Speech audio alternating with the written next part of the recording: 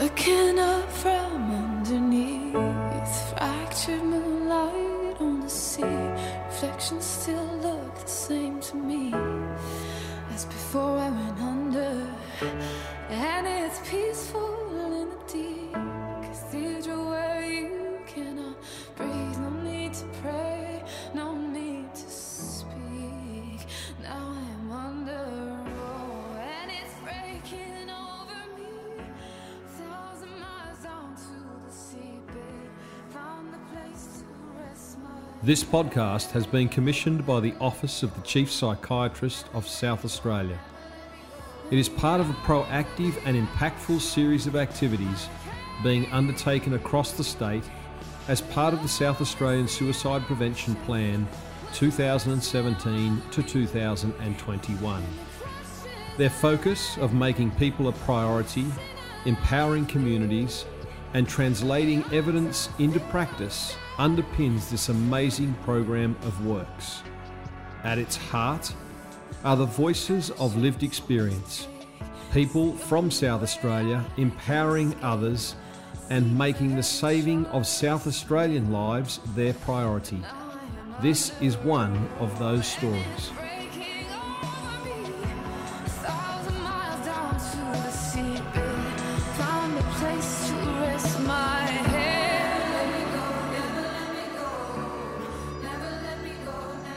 Hello folks, welcome to Roses Radio. I'm Lane Stretton, delighted to bring you this podcast today. Growing up in this country hasn't been easy for many people that have settled into a new way of life in Australia. Our guest, Roma, is going to talk to us about that experience and the experience of losing her brother to suicide. She felt like she didn't belong, a feeling that has developed a passion for our First Nations people and their treatment. She is passionate about helping people to belong in their community and to understand what it feels like to be othered. She's going to help us to understand how important belonging and inclusiveness is for all human beings. Have a listen to Roma's story.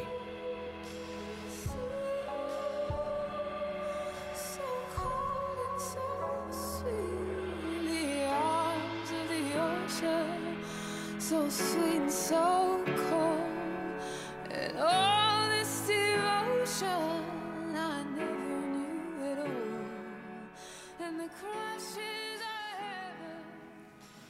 Hello folks, welcome to Roses Radio. Today I'm in Adelaide and with me in the Roses Radio studio is Roma. Welcome to Roses Radio. Hi. Fantastic to have you with us. When I use the expression otherness, what does that conjure up for you?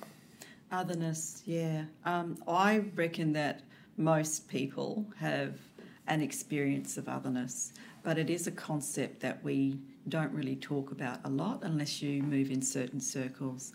So otherness, it is a concept, an academic concept, but it's about exclusion. It's about how people work, societies work, groups work, and set up norms, like this is the way we have to do things, this is the way we're going to go about things. And anybody who, or groups who don't look right, don't behave in the way that the norm is set, is often excluded. And there are good reasons for that, particularly, violence, etc. But I'm more interested around issues of identity and otherness and how that is actually implicated in suicide prevention, and how I think it's largely absent in the discussion. So I'm interested in pursuing it a little bit further and pushing the boundaries around it. I guess we can all be others. In one context, we can be part of the in-crowd.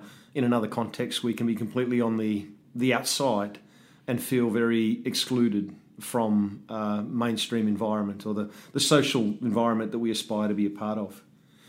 Has that been a part of your upbringing? So your interest in this is really connected back into your experience growing up, and particularly the loss of your brother. So let's talk a little bit about that.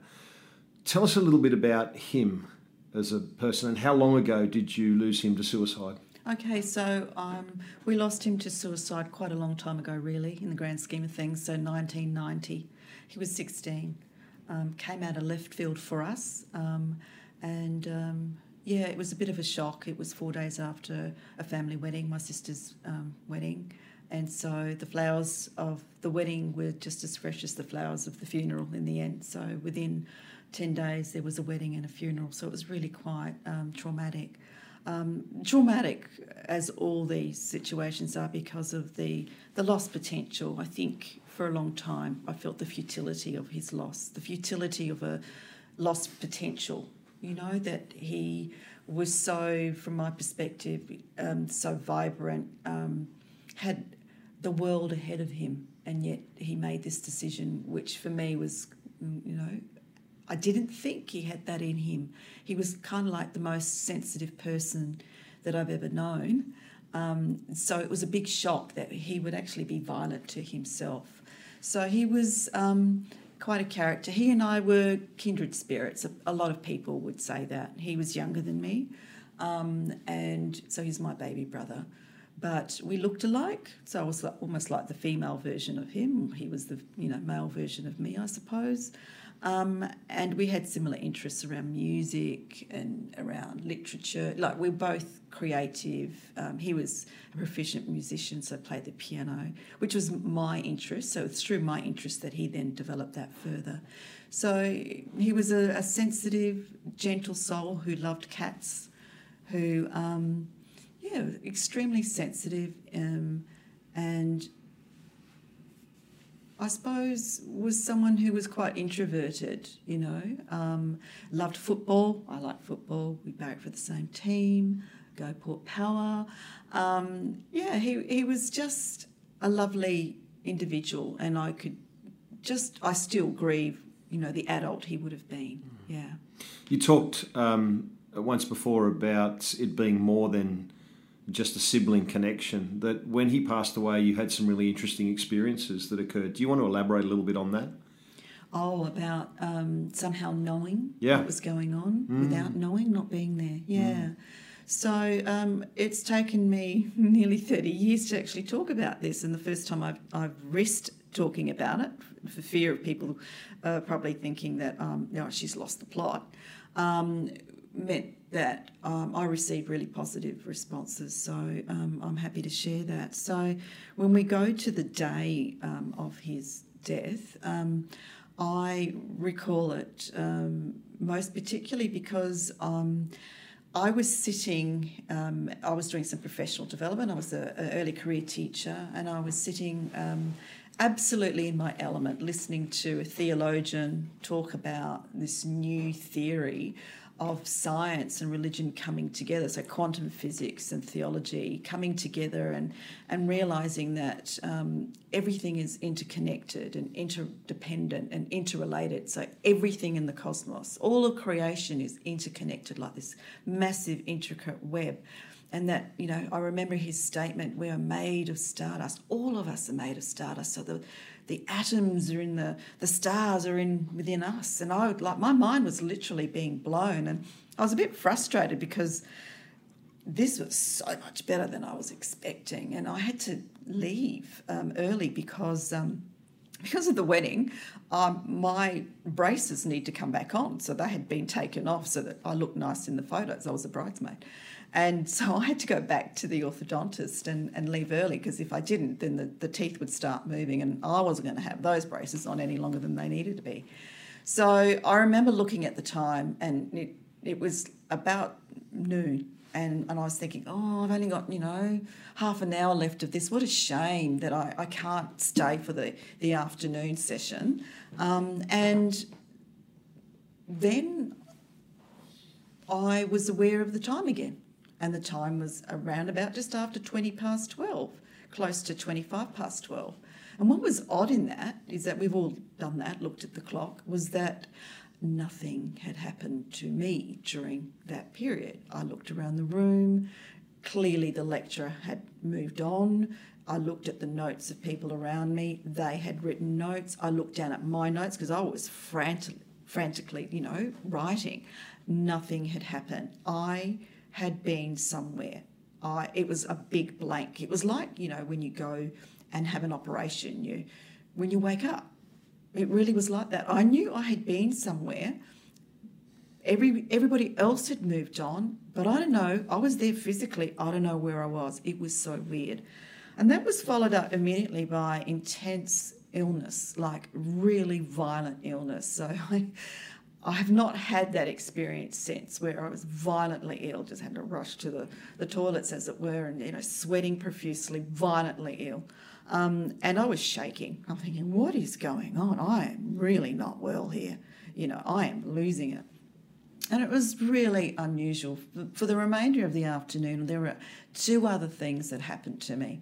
And so that meant, without going into enormous detail, it meant that the theme of death was before me. So at the orthodontist, there was a young girl whose father had suddenly died, and I was listening in thinking, oh, we're going to know what that's like soon, because my mother had terminal cancer and she was meant to die soon. So I thought, oh, we're going to be in the same place, So I was thinking about death, and I was feeling low, still very unwell. And there'd also been something I was avoiding. I found myself avoiding going home, and I was in a shop and I was buying scarves. I hate scarves. I really don't use them a lot. I use them more now, but back then I didn't really like scarves. And I was just aware that I was in this shopping centre and I was tired and totally unwell, and looking at my hands and thinking, I've just bought a book about how to tie scarves, a scarf pin, a silver one, which, obviously was a bit expensive, and a whole bunch of scarves, and I hate scarves. What the hell is going on? And why am I standing here in this shop? I need to go home. Why am I avoiding going home? So long story short, I went home. And when I went home, I noticed that there were lots of cars there. And I was still living with my parents at that point. And my uncles were at the front. And I'm thinking, oh, my uncles are here. Okay, the wedding celebrations continue. So I'm waving at them with a great big smile, and they turn around, and my dad and my uncle look at me, and they gave me the look. And I knew, oh my God, something's gone wrong. They're not here to celebrate. And I just immediately thought, my God, Mum's gone. So, okay, Roma, brace yourself. So I parked the car to see my dad running at the car, and he was distraught. And he was speaking in Calabrian, which is really unusual because it's been quite a long time that we hadn't been speaking that language, because we kind of were told we weren't allowed to. And so he's speaking to me in Calabrian, and what I'm hearing not all the information, or I'm hearing what I want to hear. So I'm hearing him saying, your brother's been killed, because that mirrored these dreams I'd been having. I'd been having these dreams in the weeks prior to his passing of him dying, but through a car accident. He was in his school uniform, but he was dying in a car accident that happened on the side of our road. We lived on the corner of our road. And so he died near the shed, which was a converted study in my dreams. It was like he was run over by a bus, of all things. And so when he was telling me that, I still vividly remember it. My head went to, oh, those dreams. So I said, oh, so how did the bus run him over? He said, what are you talking about? And then he said to me, he's taken his own life. And that's when the reality set. And so I immediately heard the feeling of going into shock. There was a sound in my body. And I walked in to see the devastation of my grandparents and my mother, totally hysterical. And I was to find out through asking her questions a little bit later about what had happened. So the story is that he'd gone to school as usual, and I'd kind of talked to him early that morning. And he'd come home. He'd left school. He'd left the school grounds. And he had come home at halfway through the day. My mum said to him, what are you doing home? So I'm not feeling well. I thought I'd leave school earlier. She invited him to have lunch, and he said, no, I've got some study to do. He was in year 12. Okay, fine, she said, if that's okay. And so off he went into the study, into the converted shed. And then the school rang, because by then they were concerned because he had been seen leaving. There was a story around people being aware of what was going on. But they'd waited a long time, obviously, to notify my mum. And so she picked up the phone. They just said, can you just check on him? And we're a bit concerned. So she was a bit bemused. And she went, and that's when she found him. And when I asked her what time it was, she said it was about 12:15. So it's taken me a long time for me to get the meaning of that. And it was only recently that I found some meaning.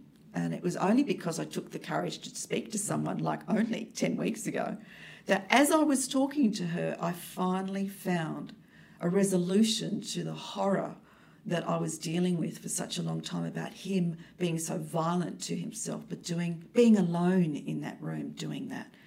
I couldn't cope with him being alone. Yes, we're spiritual and we say, God is with you, Jesus is with you. And we're Italian, so spirituality is important. He had his Bible on his desk, But physically, I just couldn't cope with him being so alone doing that.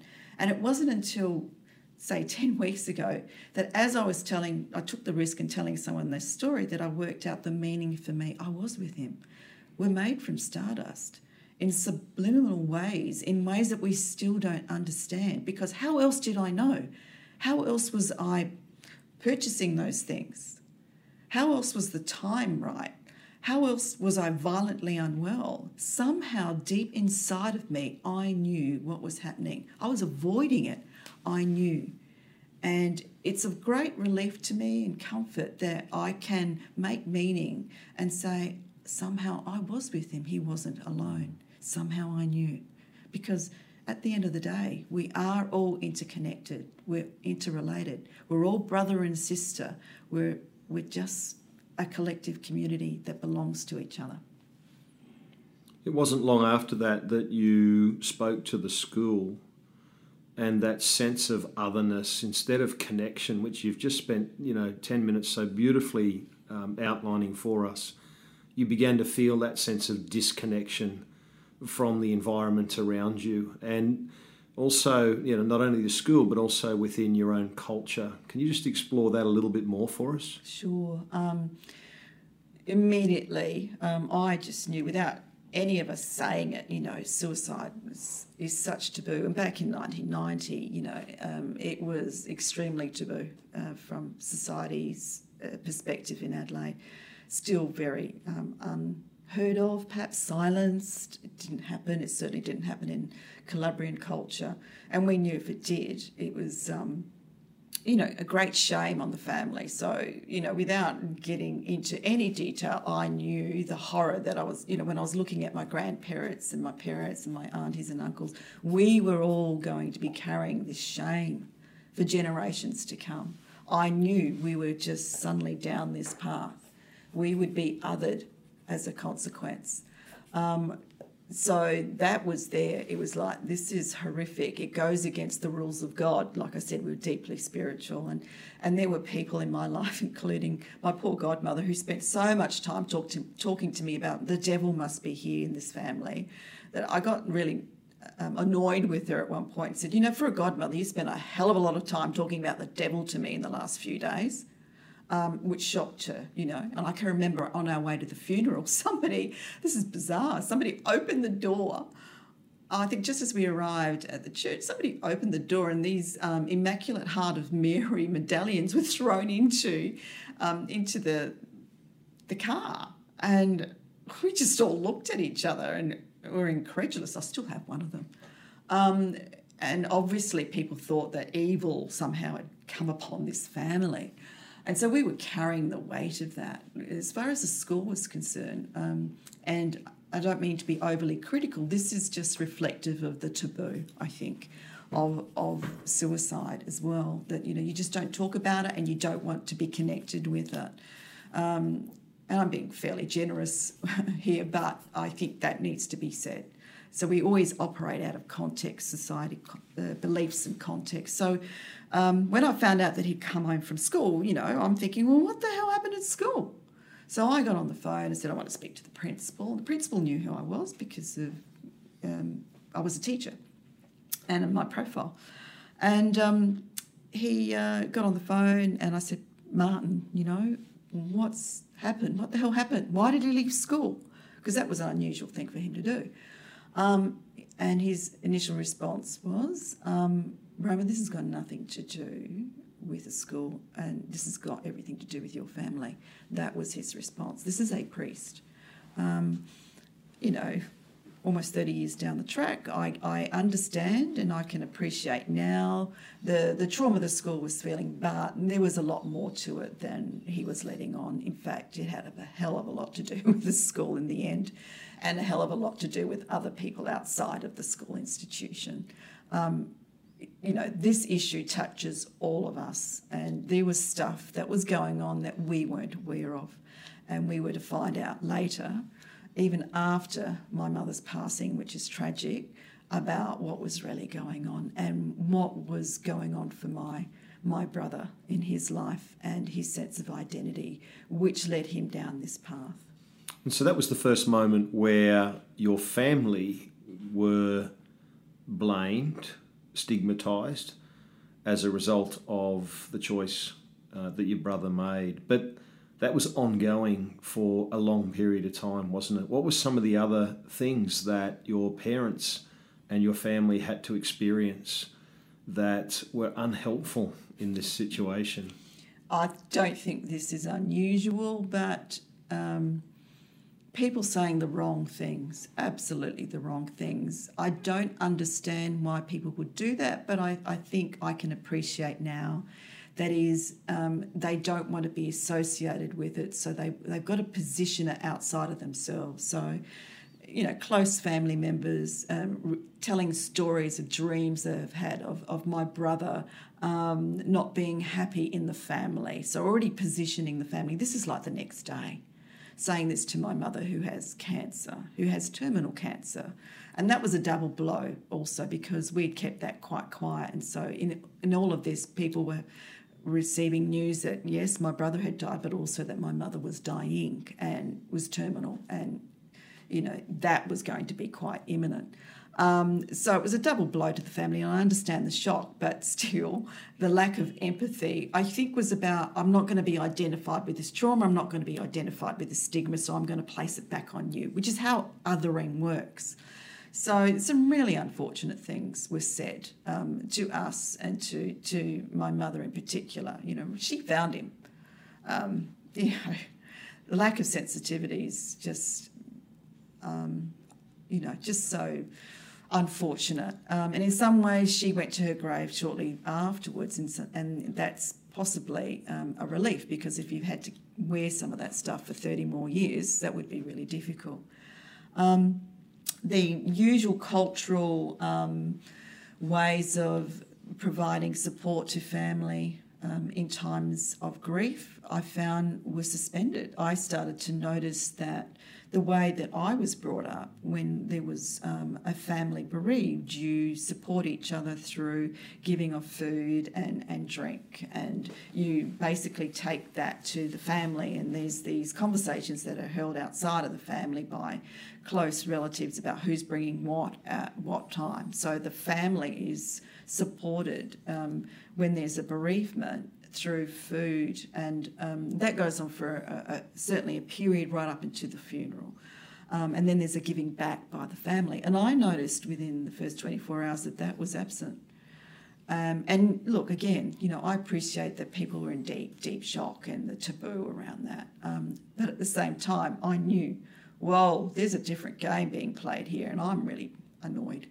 So being a feisty young woman who was navigating the really difficult space of being a first-generation Australian-born Calabrian person, I had to opt in and opt out of those cultures. And so for me, I had the ability to stand back and see and interpret what was going on. So I could interpret that this is about the shame, I think. And so I was getting frustrated. There's my poor parents, and the stuff that we grew up doing, just wasn't happening for my family. This was our turn. Where's the support? Where's my grandparents, as patriarch and matriarch of the family? Well, what's going on here? And so I got a bit annoyed. I mean, it's a little bit funny. And I thought, oh my God, lunch has come and gone and there's nothing. So I'm going to have to prepare something. And I really felt like preparing lunch for, 50 odd people. Not. So I went to the freezer. I'm a good cook. I knew how to cook. And I went to the freezer, grabbed a frozen chicken and put a pan on the stove, and basically, just out of my frustration, lobbed, because I used to play netball and I used to be goalie, lobbed perfectly this frozen chicken into this pan. And you can imagine the noise. Yeah, imagine the noise. I recall my auntie just being shocked, because in a wake, you're kind of quite quiet. And then in this particular wake, it was very quiet, interspersed by my mother's hysterical screaming. And then I was the only one that could quieten her down by the looks of things. So then I'd have to go and, Ma, that's enough now. Just quieten down. It's not good for you, not good for everybody. And she'd quieten down. So it was very quiet. So I just really disturbed the silence. And just that symbolic act kind of shocked my auntie into, what are you doing? And so quite loudly I said, well, somebody's got to feed my parents and my grandparents, because it ain't happening. And so she kind of worked with me. So we actually prepared that meal. That meal should have been prepared for her too. And then even then, this is just me being a little bit critical, I suppose, probably a little bit unfair. My interpretation of the food that was provided to us was second rate. We didn't get the cooked meals. We didn't get the cakes we got what I would call just quick, convenient meals, which shocked me, which I think was about shock, but also about othering, and then the shame. Does othering still exist today? Absolutely. In your view? Yeah. Tell me where you've either seen that or experienced it, or how do you think othering exists in a suicide or mental health context? From a family point of view? Whichever point of view. Oh, look, my father passed away, again, rather tragically, in 2016. Just before he passed away, there was a relative who wanted to come and see him, and she'd been pestering the nursing home. And so they spoke to me, and I said, yeah, sure. I don't know who she is, but she was connected to someone who said something quite unfortunate to my mother.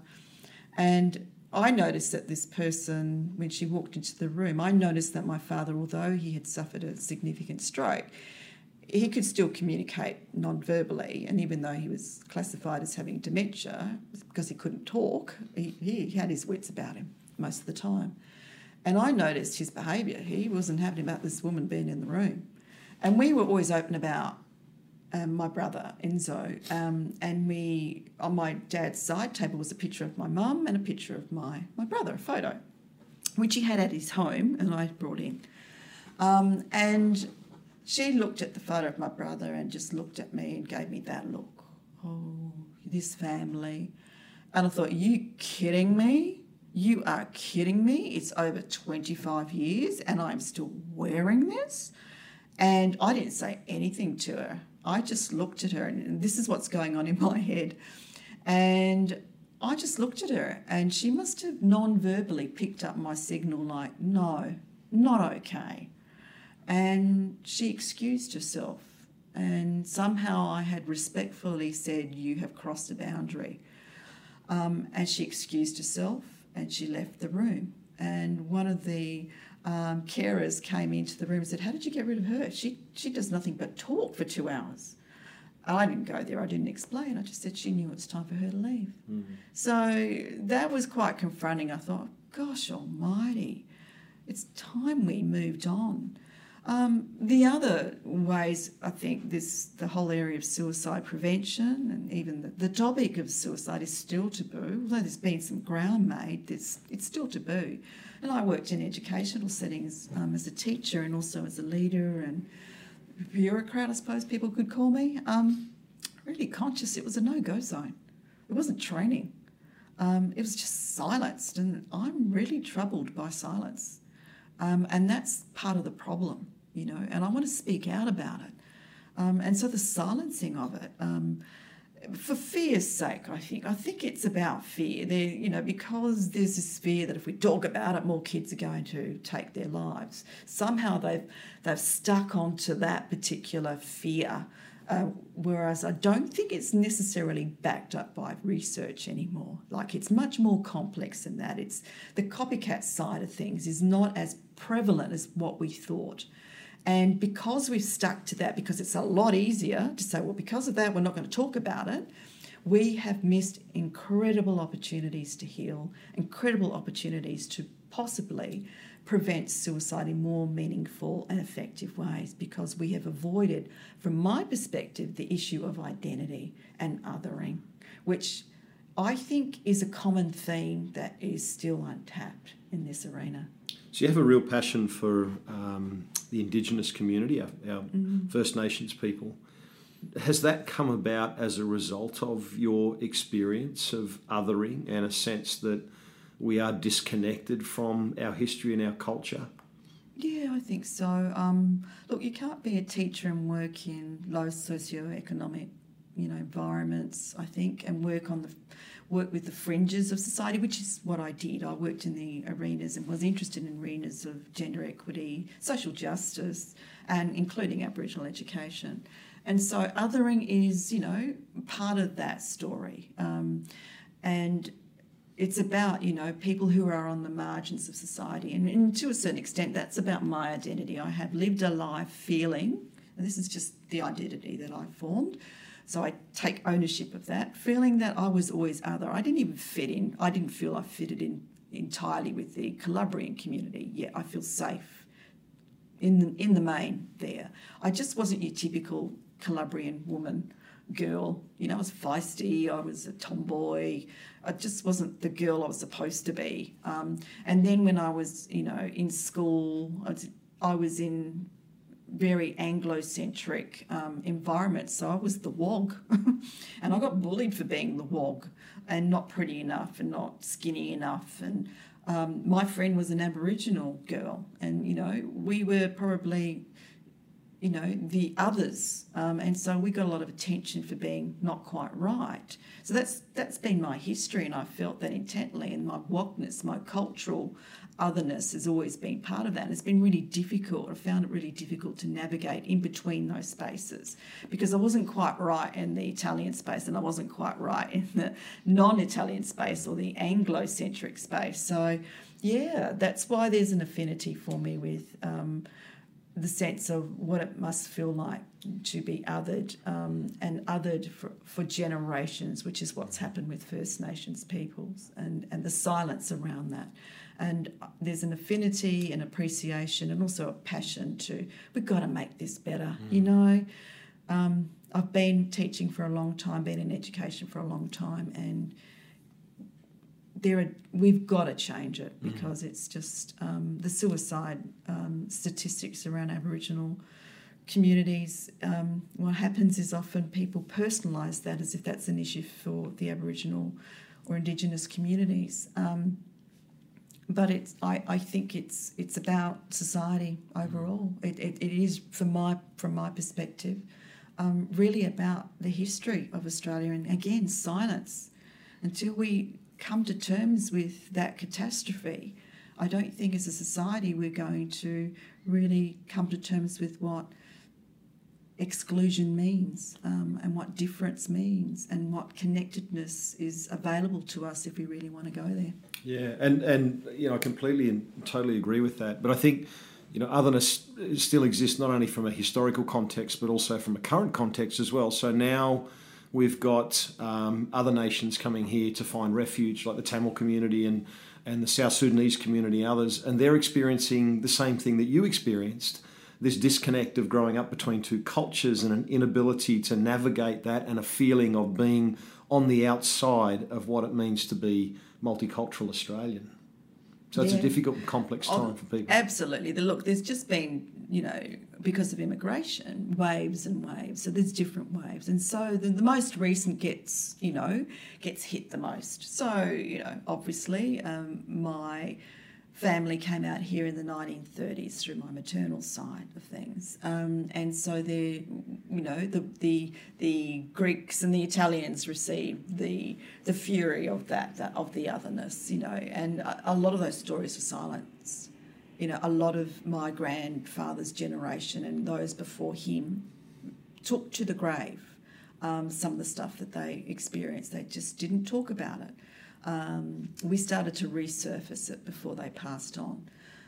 So the silence around it means that those stories can't be told, and what it effectively does is, I suppose, maintain racism in this country. And, you know, what happens is over the generations, so you have the Vietnamese, Lebanese, etc., and so the Italians and the Greeks may not feel the brunt of it as much as say the current Sudanese, but it still exists. And the interesting thing happens is that you might have the Wogs and Dagos who were really bullied, being the bullies of the Sudanese, who are the latest, and that's because by doing that, they're positioning the Sudanese as others. You see how the system works, right?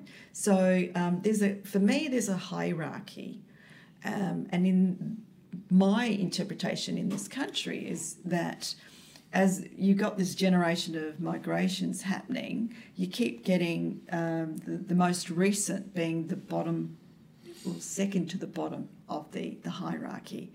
The top of the hierarchy is white Anglo-Protestant, and if you look at our history, there are reasons for that. And that still exists. You've got the thing that happens in Adelaide, the Adelaide Club and its influences. While that's changed slightly, it's still there. There is the elite. But the thing that we don't like to talk about in this country is, the Sudanese are the latest, but their experience of otherness is still positioned above those of First Nations. The First Nations communities still experience the full brunt of their otherness. Everything else is sliced or positioned or laid above them. We still position Aboriginal people and Indigenous communities as the most other. Your brother felt like he was another, you felt like you were another, your family felt like they were another. Many people feel that they are an other. And as we said from the outset, we all have the capacity to be an other in a particular social or macro environment. What do we got to do about that? What's your view on how society needs to shift the way that it thinks and therefore the way that it behaves when it comes to inclusiveness? I think the first step is to talk about it, and to actually accept that this is part of our history and part of our reality. Because while I have been othered, I still have the same propensity as anyone else to other. And it's something that happens in our society because we all want to fit in, don't we? And so, we have to be careful about how am I implicated? Do I other, As far as the arena of suicide prevention, I'm not hearing the issues of identity and othering being explicitly addressed from my perspective. All those people that I know who've taken their life, my brother, students, including Aboriginal students and Aboriginal people that I know, and we know that it's much more prevalent there. I think a way of contributing to the arena is to actually inquire into how does othering and identity feature and factor, because what society tends to do and what we tend to do is personalise it too much from my perspective. And so when you're positioned as other, you're also positioned as the problem. It's your problem. It's your family's problem, or it's your problem. And when I've been working with young people, I see the impacts of when they're othered, when they're told they're not good enough, pretty enough, colour enough, too much colour and not enough colour, whatever it is. When you're not enough, you're told and you're given messages day in, day out that you're not okay. You're not smart enough. You don't have the abilities enough. You're different. You're autistic. Whatever it is that you are, it's all of those areas. You're around gender, race, ethnicity, even religion sometimes, but ability. So if you have disabilities, again, disabilities, always referenced in terms of what we decide is normal. I mean, what is normal? Who says what is normal? The issue for me is that because we don't like to go there, I have seen the impact and experienced the impact, including my own son, who takes on that message. And that's the tragedy of it. And I have done that too. Because when I was told I was other, I believed it. You take it on. And so my message is to all those people who feel othered, don't take it on. You're not necessarily the problem. And it's convenient to position other people as the problem because then we don't get to look at ourselves. And those people who've never felt othered, well, I reckon there'd only be about 1%. But I think we need to talk about othering, and we need to talk about where we are in that and what am I doing that might be, excluding other people or hurting them. But if you don't feel that othering exists, or if you don't feel that all the forms of othering exist, like sexism, racism, etc., then maybe you're part of that problem. And maybe we need to start talking about that. I think there is a new way forward. And the thing for me is, in positioning people as other, what we also do is fragment society. And I think going back to the start and that experience that I had when my brother died, I think we're beginning through science and other areas to understand that all of creation is interconnected, interrelated, as I said, and interdependent. And what othering does is fragment us. It disconnects, it destroys, it doesn't provide creativity, it destroys relationships instead of creating connection. And I think that's the big tragedy of it all, because I think if we honestly look at identity and society and the way communities work, then we realise that this isn't just about that family or that person. This is actually about all of us. It's a humanity. Absolutely. This happens to all of us. And sure. At the moment it looks like and feels like for me that it happens to them. Yeah. It's not them, it's us. And what are we going to do about it? And, It's quite tragic for me to see schooling systems still operating out of, well-intentioned, but they were set up out of an industrial model, which was very much about individualisation and fragmenting and the experiences of my son who has suicide ideation. And when he tells me of his stories of recess and lunchtime are the horror times for him, where he's isolated, where he feels totally disconnected. And to think that still happens, it just absolutely, my heart breaks. My heart breaks. And that because he feels he is being positioned as different and other and unusual and not quite right, that then he takes that on and then he turns that inwards and he violates himself as a result of that. Yeah, it is quite tragic. Yeah.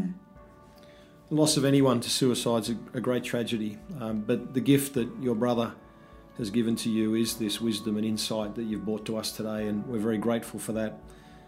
We need to think about the message that you've given us. We need to think about our capacity to other others. We need to think about whether or not we're part of the problem, and we need to think about reaching out so that our world's about belonging, not about othering. And thank you for being so candid and open with your message today on Roses Radio, and we've really appreciated all of the wisdom and insight you've brought to the discussion. Thank you for the invitation, I appreciate it. Because you want to be heard. If silence keeps you, I will break it for you. In conclusion, we remember those we have lost to suicide, and we acknowledge the suffering that suicide brings when it touches our lives. We need to provide for all people a future that inspires and empowers individuals and communities and is filled with hope and meaning. If you or someone that you know needs support, you should contact Lifeline. a phone and online crisis support network. The Suicide Callback Service, which provides professional counselling for those who are affected by suicide. Men's Line Australia, or the Kids Helpline, which works with children and teenagers from age 5 to 25, offering phone, web and email counselling and information for parents. In the event that you might like to assist the work of Roses in the Ocean and their Voices of Insight Speakers Hub through speaking engagements in the local community, then please make contact with Roses in the Ocean on www.rosesintheocean.com.au or 1300 411 461. Hey, thank you so much for listening, and we look forward to bringing you other inspiring stories from those with a suicide lived experience.